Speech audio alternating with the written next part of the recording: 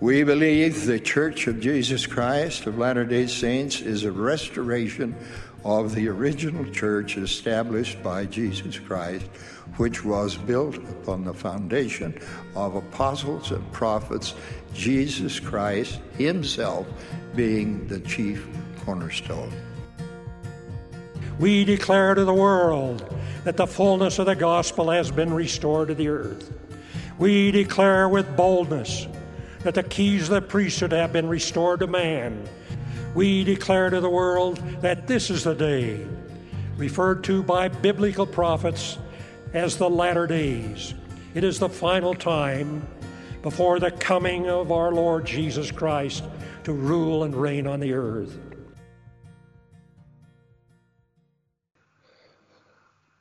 So this lesson, definitely in the manual, sounded a lot like he wanted us to consider what do we do to participate and to build the kingdom. Thought it was interesting that the word not in condemnation. And I'm curious in the history, I don't know if I didn't look too much into the history of this, but were they inquiring of the Lord because they felt that they had neglected something? Or was the Lord saying, I'm about to give you some new direction, don't feel bad that you've done anything wrong, here it is? Or or it was maybe a corrective where you think that you were doing the right thing, but I want you to build the church in this manner. I don't know. That was just a thought I had. So the only thing, like in the Revelations in Context book, the only thing it really says about it is that it was revelation that was given around April 6th, 1830, addressed to Joseph Smith's family members or close associates. All 5 texts include similar content and phrasing, and Joseph Smith likely dictated them one after the other. John Whitmer recorded them separately in Revelation Book 1 and assigned the date AD 1830 to each one. So it more talks about like where, like the date and when it happened than exactly why it happened, why it was saying all this stuff. Basically, I think they were just kind of saying, okay, now that the church has been established, has the expectation of us changed? Like, what should we be doing now? And I think it's kind of the Lord saying, okay, basically stay the course. You know, your call is to strengthen the church. Your call is to exhort people to strengthen the church. And that's what you're going to be doing forever. To Joseph Knight, he says something like, you must take up your cross, in the which you must pray vocally before the world as well as in secret, and your family, among your friends in all places. And give your language to exhortation continually. So it's kind of like there's a little bit of variation between them, but for the most part, it seems kind of like, hey, be a strength, be a foundational member of the church, and help bring other people to it.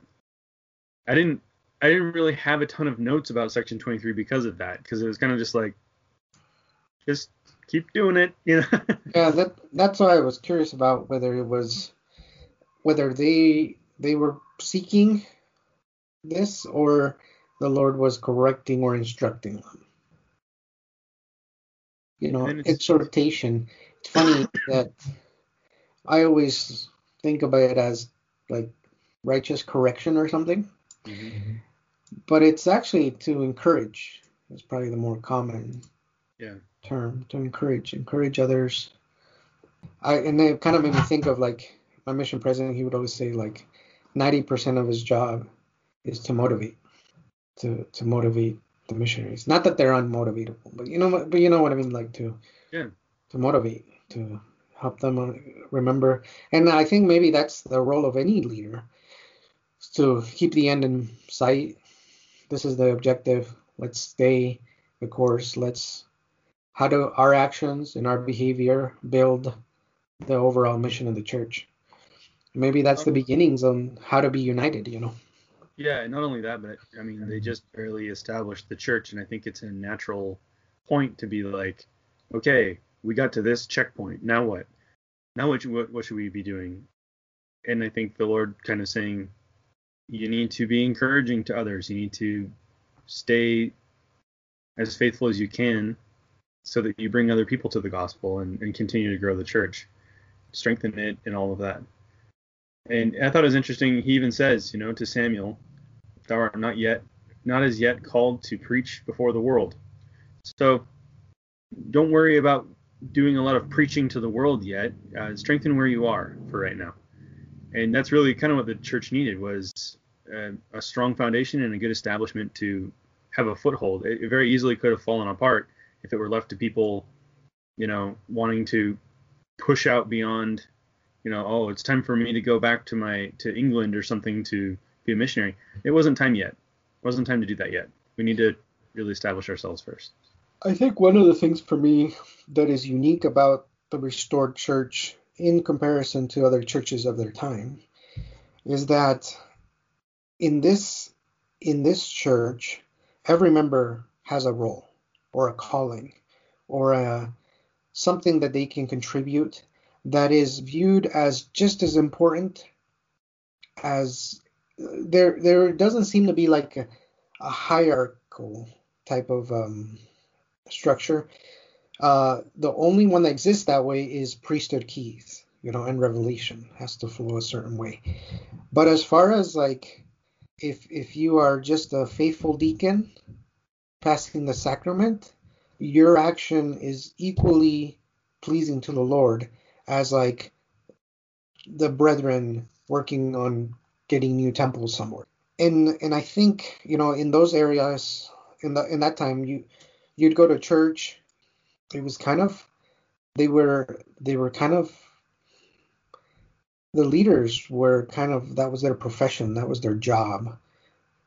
And we're going to see that the Lord's going to get into, well, how do you, if you're devoted to preaching full time, how are you sustained? Are you sustained by your needs, or are you kind of sustained by you're getting paid to do this task? Which is different. I mean, we don't have paid clergy, and there aren't, like, for example, there are certain schools where you can go to become a priest, Yeah, like divinity school. And those kind of things. In here, it's almost all self-taught through the scriptures, or called by the Lord, and He calls individuals who are not complete, but then through the process they become more complete. They become better at.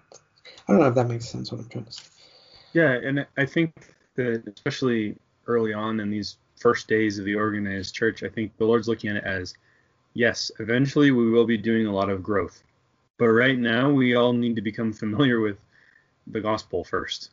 We need to really strengthen ourselves, strengthen those around us. There's going to be a lot of opposition, especially at this point. And I mean, the next couple sections talk about how they face direct opposition to even the very beginnings of the church.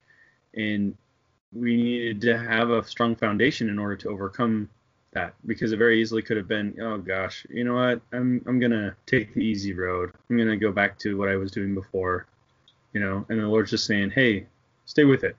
Stay with it. And I think that was really the message that those men needed to hear at that time. And, it goes into section 24. This took place 2 months after the organization of the church. And Joseph Smith was baptizing people in Manchester, Fayette, and Colesville. And that included his own wife, Emma, who was baptized in Colesville. But they faced a lot of opposition because they had built a dam to have a baptismal area. And that had been destroyed by the people in the area because they didn't want them to be baptizing people. Joseph Smith had been held in custody for being a disorderly person, for preaching about the Book of Mormon.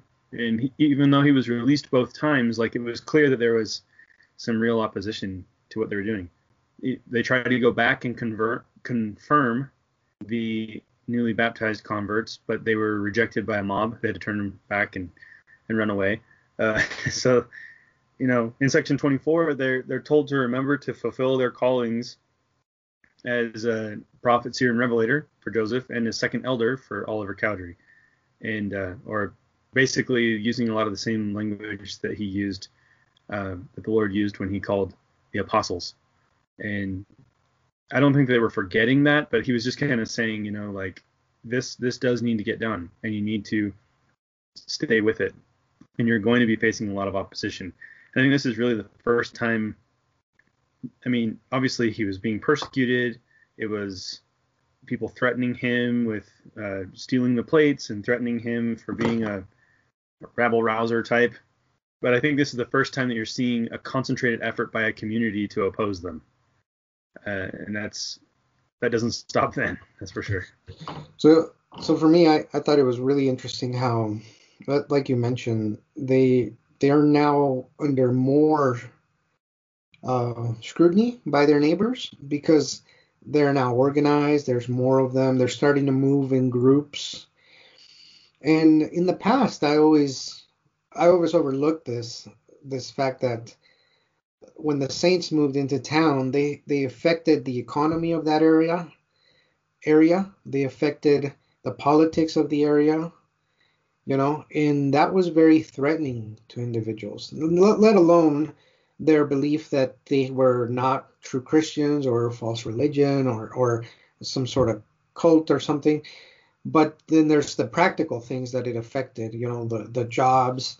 They're taking our jobs from us, or they come in here with their customs and now they're not drinking at the bar, or they're creating their own, spinning their own yarn instead of buying some they're too self-sufficient as a group, therefore they won't buy our wares, or they're creating competitive wares. You know what I mean? It can get really complicated and very heated. I always thought maybe Satan riled people up to go persecute the saints, but I think there's enough I think there is definitely some of that Satan was opposing the saints, but I think there's also enough everyday things that challenge when a different type of people move in or have a different custom or culture. And these are also saints. We're going to start getting saints, not only saints from America, but saints from Europe that come. Yeah. And they also have different culture, different ways of doing things. And then the saints themselves have to find a way of unifying. Then they try to have, the desert alphabet. They try to teach each other. But they figure out how to be one. But then there's still an outcast of these other saints. And it's really interesting because in our current climate, we have a lot of concern with other groups of people, even from state to state. There's don't bring your state's mentality when you're coming to my state, or if, especially in a time like now where we've seen voting in certain places being changed and challenged, because how can you have that many different thinking people? We have always voted this way. Why is the outcome in this? And it begins to challenge. And so when I think about that, I can think, I can see how the saints were a threat, or perceived as a threat, where they really did nothing illegal. But within what is legal, people felt threatened and then they took illegal action against them. And I think we should be mindful of that, because I think when we criticize other peoples or cultures, sometimes we think, we're not doing anything illegal. Yeah. But it's like a lot of what was done to the saints wasn't illegal until it became illegal. And so it's funny how and we've kind of seen that recently in our country. There was a lot of legal things that people thought, that's kind of disconcerting. You probably shouldn't talk that way, or you shouldn't pretend that there's these problems that maybe aren't there, or whatever. And then that rose up to have illegal consequences. That's where I started thinking about is, they're kind of going to similar things as modern day immigrants would probably feel like nowadays. The saints, they're and it'll get worse as they get larger and they move to a certain town, and then that town doesn't want them there, and you start to question some of the principles of, I thought this was a free country. I thought there was freedom. I thought we have freedom of religion. And they're going to be challenged on all those cases up to the point where they have to leave the union and they come back to it later. It's kind of interesting because we always think that bigotry or we almost always think that those things are exclusive to maybe racial divides or ethnic divides. But in this case, it's very, very much a religious or an ideology divide. Mm-hmm. They probably looked very similar to themselves, and that was still able to abound. So sometimes we can, just to be mindful that there's more than one way to do things wrong. Yeah. I don't know. Yeah, I think that's an interesting parallel, because these were all until Joseph Smith got the plates, and until he started having these visions and visits from heavenly beings, all these people were just like everyone else around them. And it was that change in, we're not going to be part of this group anymore, we're going to be our own thing, that really kind of disconcerted a lot of people in the community. It was like, well, what does this mean? And they're radical religious people, and how do we basically put an end to this? Well, let's go put him into custody for teaching the Book of Mormon and being disorderly. Okay, well, we can't really keep him. He's not doing anything wrong, There's no legal reason to keep him in custody. Okay, fine. Well, we're going to disrupt their baptisms, and we're going to make a mob and make sure they can't come and confirm people. And, it's like, which side of that are we on now? When we look at society now, which side are we on now? Are we on the side that's saying, I'm going to stop these people at all costs? Or are we on the side that's kind of like, hey, if I want to be able to live free and choose what I want to do, I have to let other people do the same? Yeah, it's almost as if they don't want to do anything illegal, or they find that they're trying to do everything within the law, but then they find that the law also protects them. So what we're going to do is we're going to scream what we believe louder than they can to drown them out.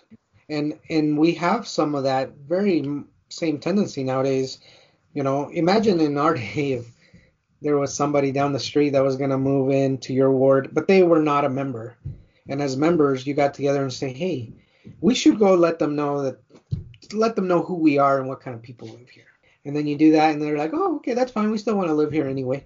Okay, well, maybe we should have a town hall meeting to pass an amendment to let them know that if you live here, you at least have to contribute to the church we go to, the majority, like little things like that. And once the little things start not working, then it tends to intensify. Why don't we make sure our kids at school, let them know, that what that my parents think of them, and then before you got tar and feathering, you got these pitchfork and trying to burn some of the places down. It's almost more motivated. It's completely motivated by fear. Yeah. Not understanding and not knowing, right?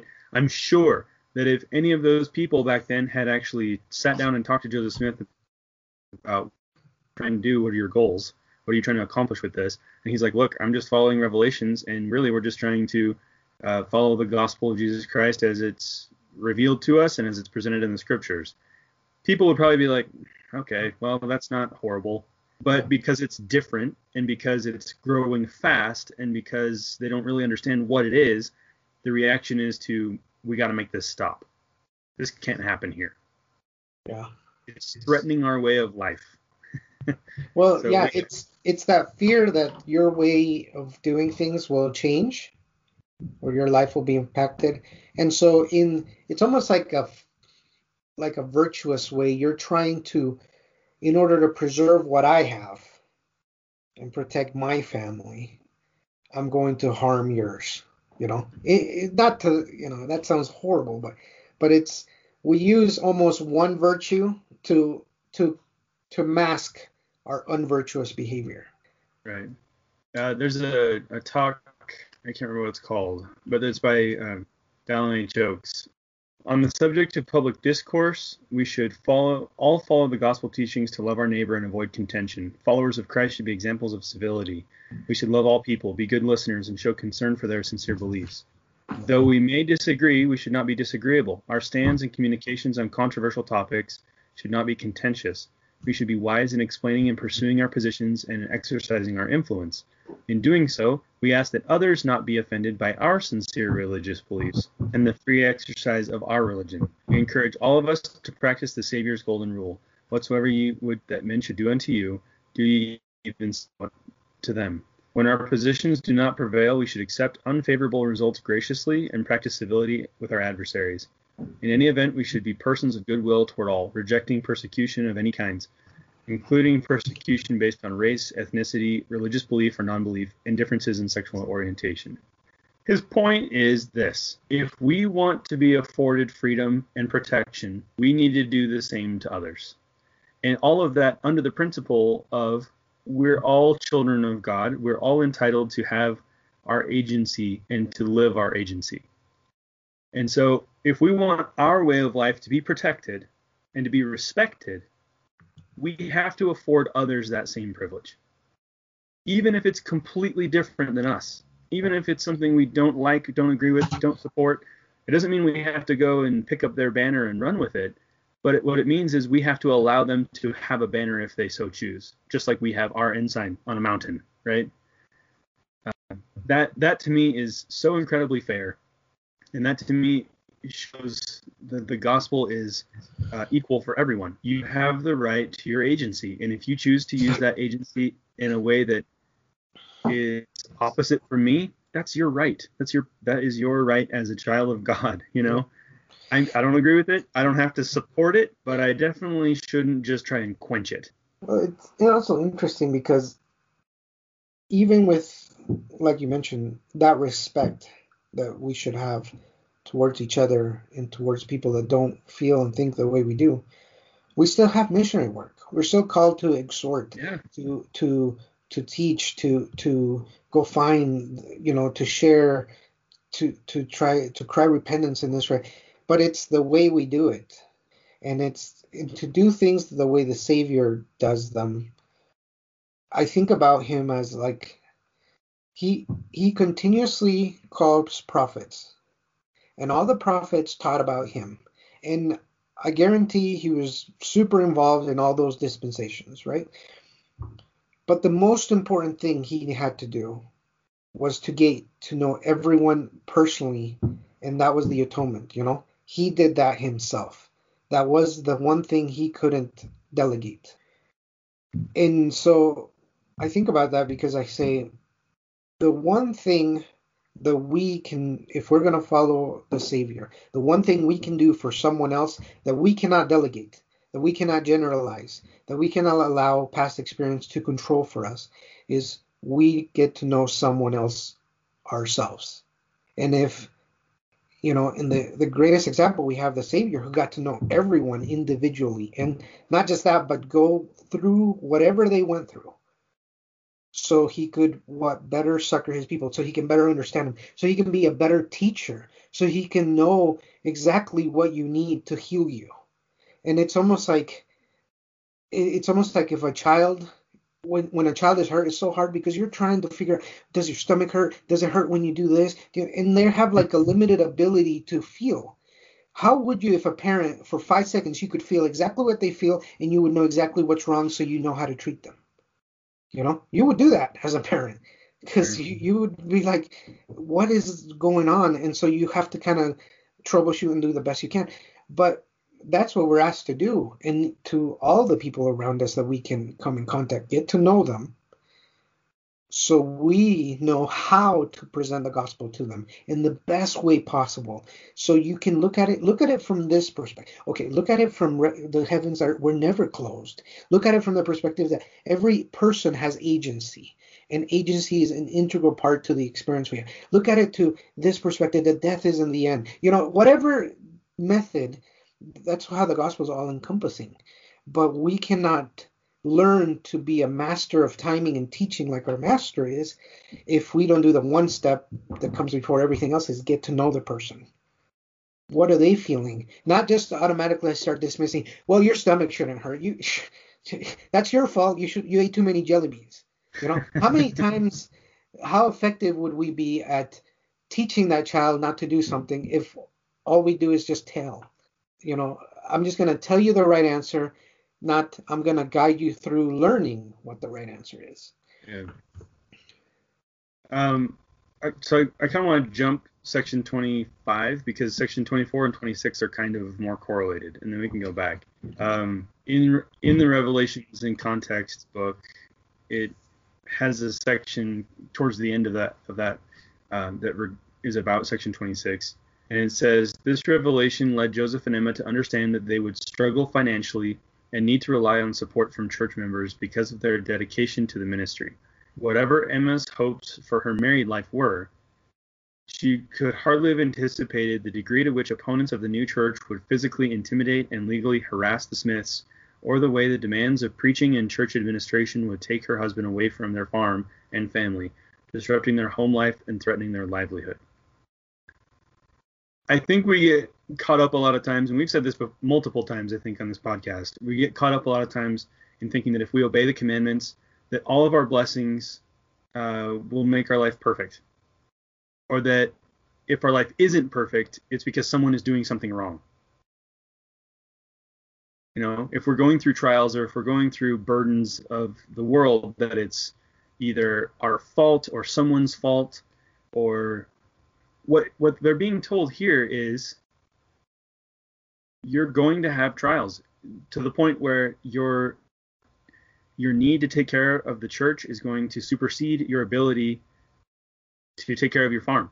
You're going to have to rely on other people to do that for you because I need you to be taking care of the church.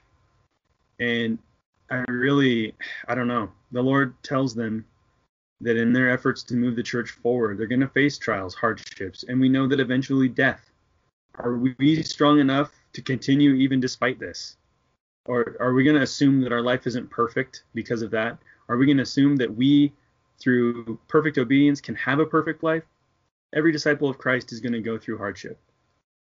Every disciple of Christ is going to go through opposition. And we should be prepared for that and understand, just like he was basically telling them, this isn't going to be easy. And because you're doing this, it may be harder. There are certain situations, maybe, I don't know, if your entire family are members of the church, it might be a little bit easier to live the gospel and not feel direct opposition all the time. But there are lots of people out there that just because they're members of the church, they have a lot more hardship than if they were to no longer belong to the church or to stop going. They could have a much easier life if they would just say, okay, fine, you're right, I'm going to stop doing this. I'm going to go back to what I did before. I'm going to go back to my old friends, go back to my old church or whatever and live a different life.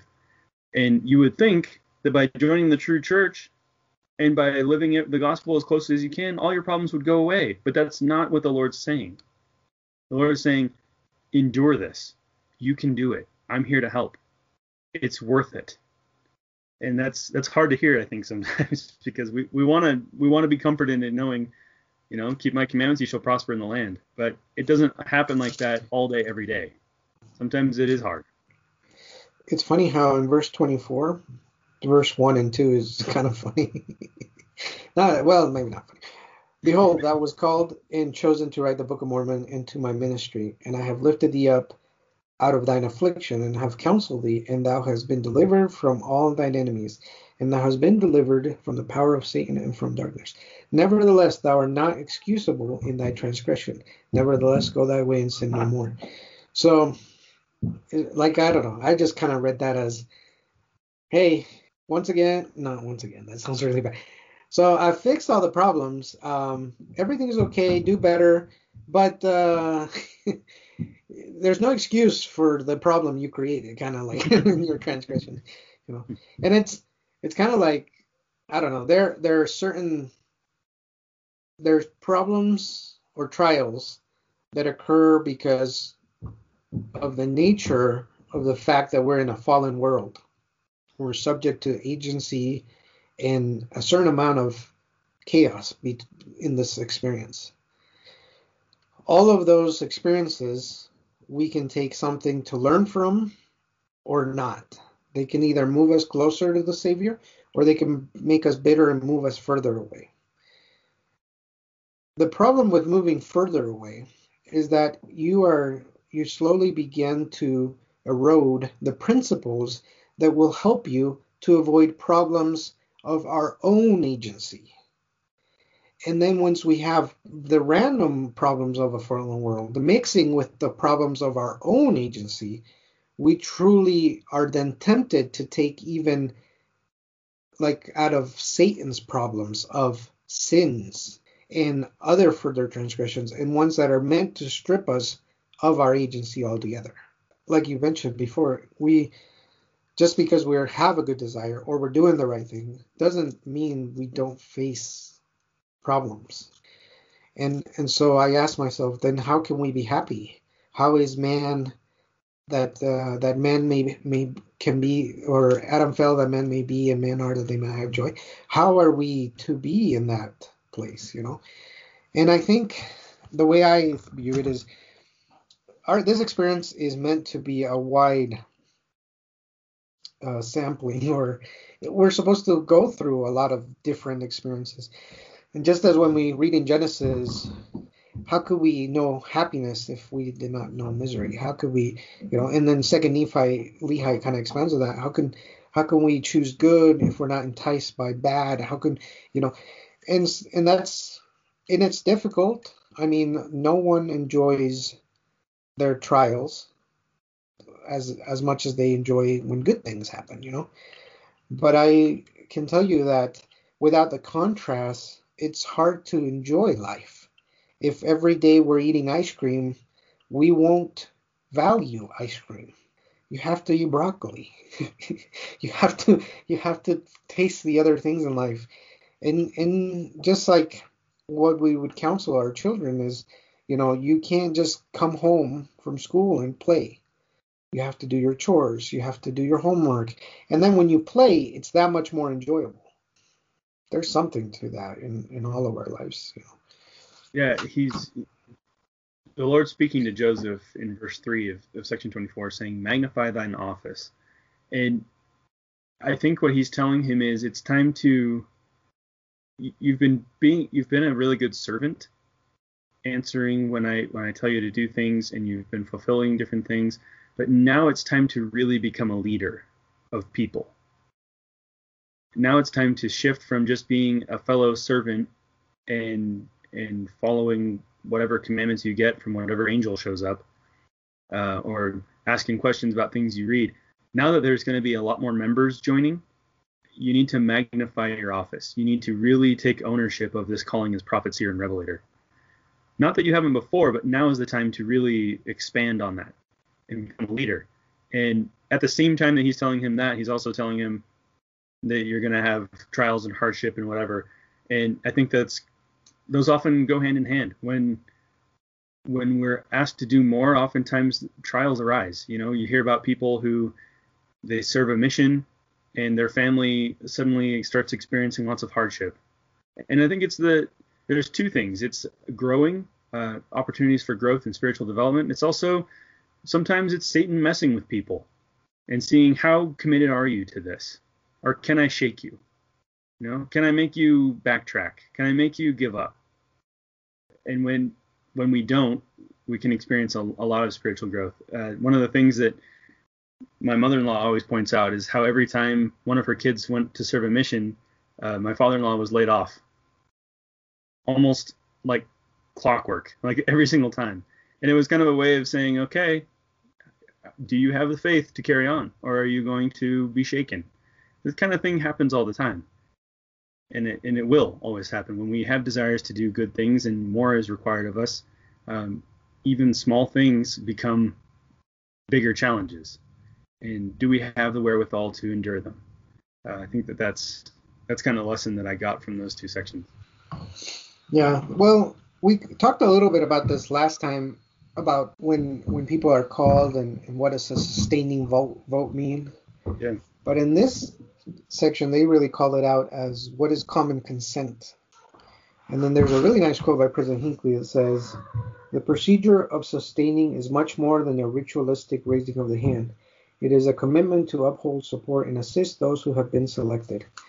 And I think we touched on that a little bit last episode, about when we sustain, it isn't just a passive notion, that we're saying we're going to help that individual be successful, and we're going to help them help us.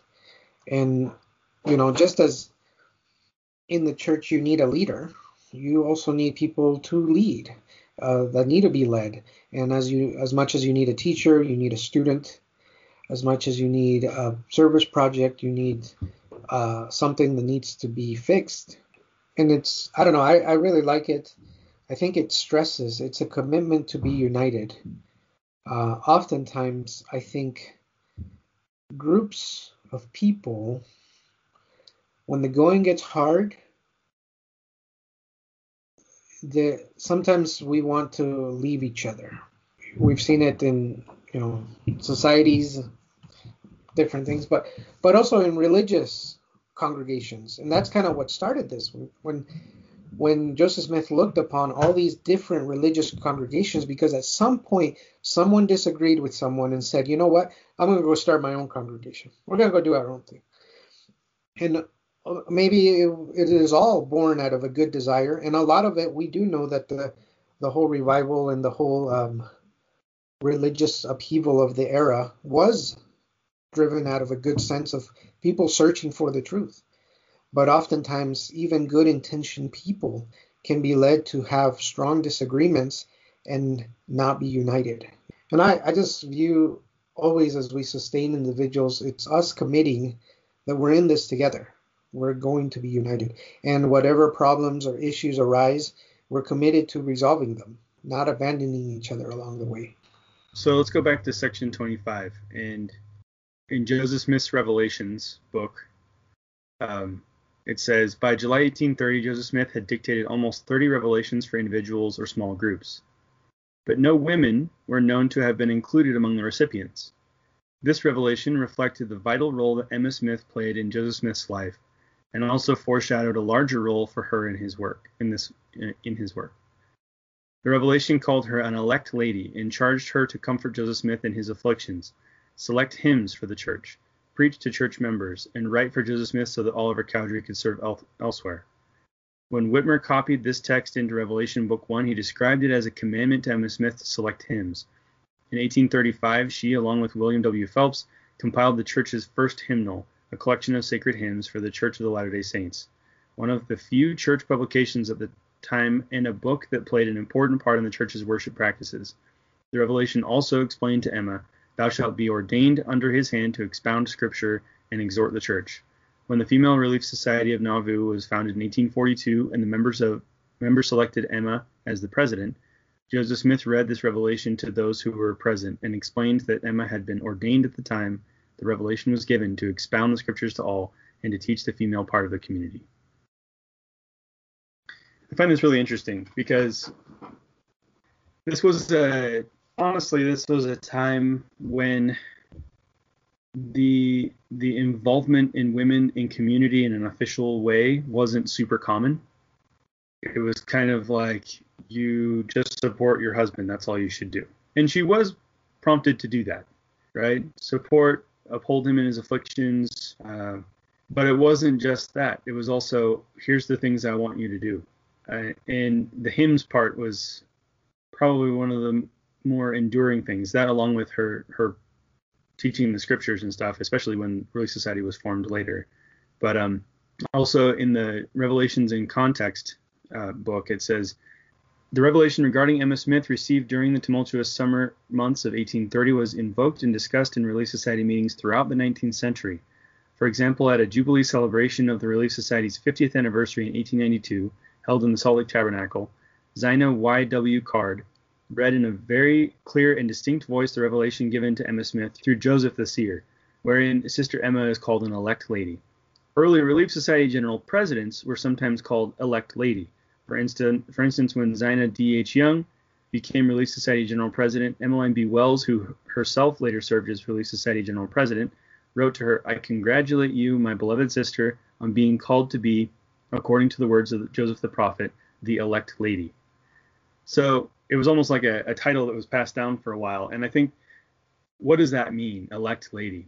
She did a lot of different things. I think the hymn book thing was very important. I think it, in many ways, compelled some of the saints in the early movement across the plains.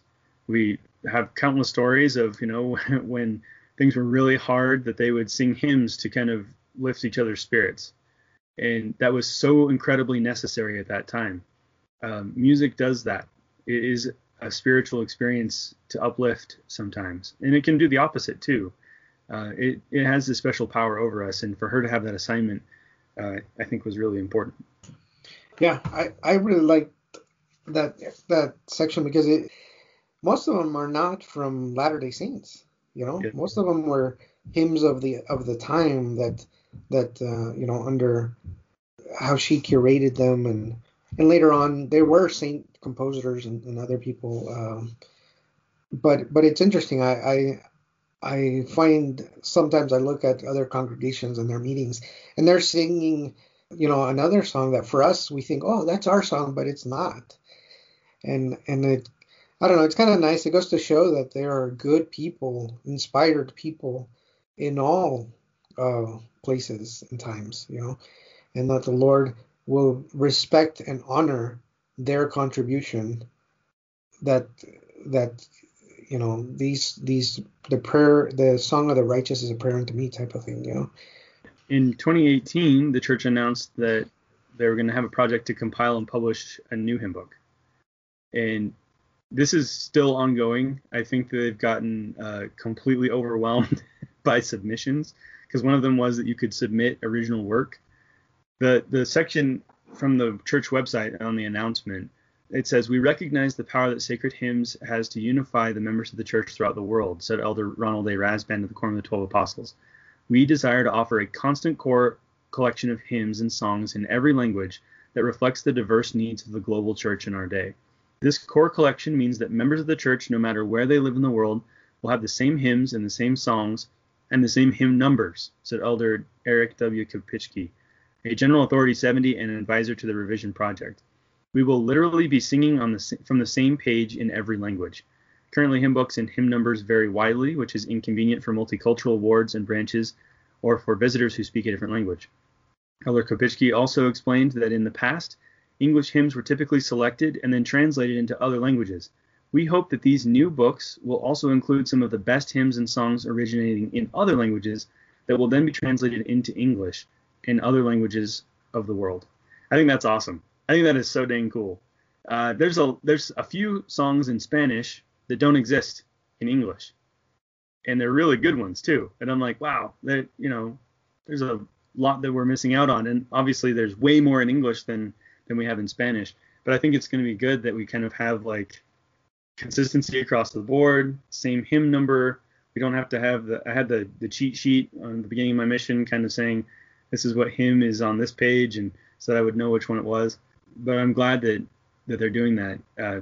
Some of the first songs I knew by heart growing up were primary songs, and hymns. And I think that there are moments when a hymn is exactly what you need. When you're in a dark place, or when you need to feel faith and feel some hope, and the words of a hymn can really kind of push you there. And I think that's really awesome.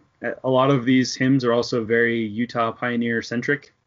And while I think a lot of those will remain because they're a part of our legacy as a church, I think the idea of kind of branching out into more inclusive or more involving of different cultures in our hymns is going to be really cool.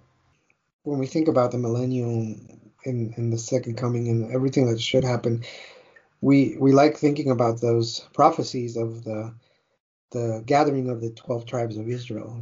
They're all going to be gathered. The lost tribes will be found, and that we will find that they will bring their records and their content. And I think about how if we learn as the restoration unfolds, it's not a restoration of America. It's a restoration of the gospel of Jesus Christ. And we will find in time that the gospel of Jesus Christ is a story of all its people, all throughout the world. And as we come at different hours and missionary work progresses, it starts here and it moves there, and then now it's international. And then, there's more members outside of the U.S. than inside of the U.S. now. We will have to get comfortable with the fact that we now have faith promoting experiences and stories that are unique to certain people in certain places. And just as we value ours, they value theirs. And just as, it would be foolish for us to take an attitude of we have a Bible, we have a Bible. In this sense, when the Lord continues to reveal more and asks for his saints around the world to share more of their experiences with the saints that are here, and vice versa, right? Well, I think that there probably are some people that are kind of like, I don't want the hymn book to change. We're going to lose hymns that I like.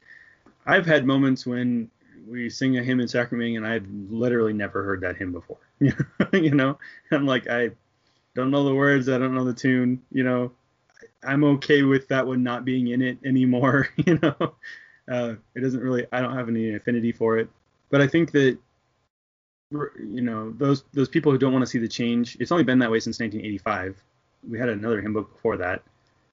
This one will still be available online. And this isn't by any means the first time we've had a change to our official hymn book. We've had several changes since Emma created the first one. We've added and we've taken away. And one of the LDS favorite hymns, Come Thou Fount, is not in our current hymn book, and it was in the previous one. So, we're going to have ones that won't be in the new one. But people still like that hymn. People still play it. People still sing it. It's still available. Like, I think what it is it's a way of standardizing across the board.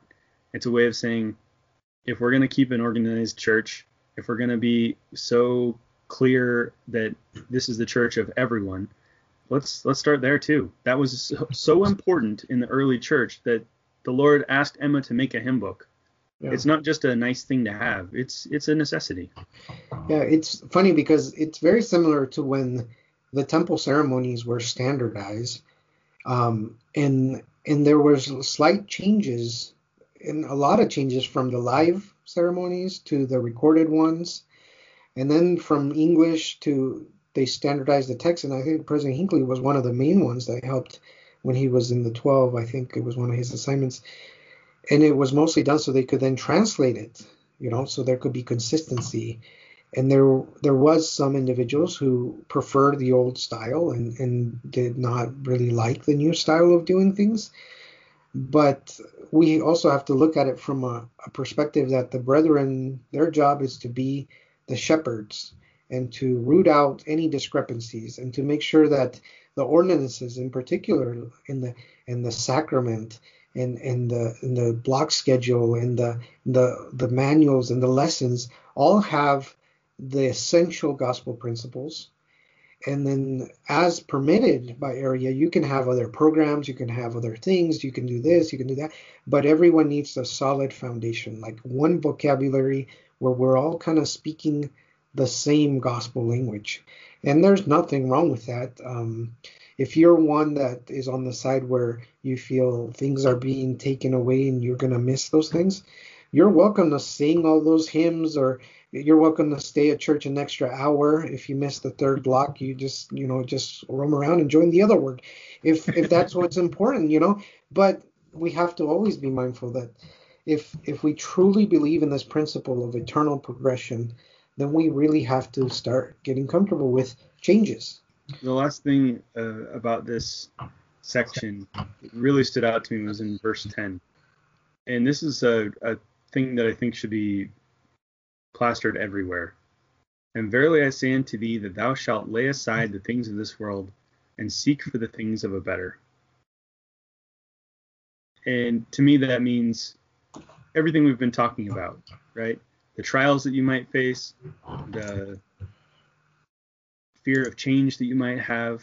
Set aside the things of the world and seek for the things of a better. Think about what the end game is. What is the end objective to all of this?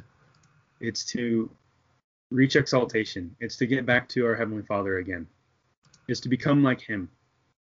And when you think about that, when you have that as your perspective, a lot of these little things, even big trials, seem like, this is all part of the bigger plan. Keep in mind the plan, and that it's for everyone.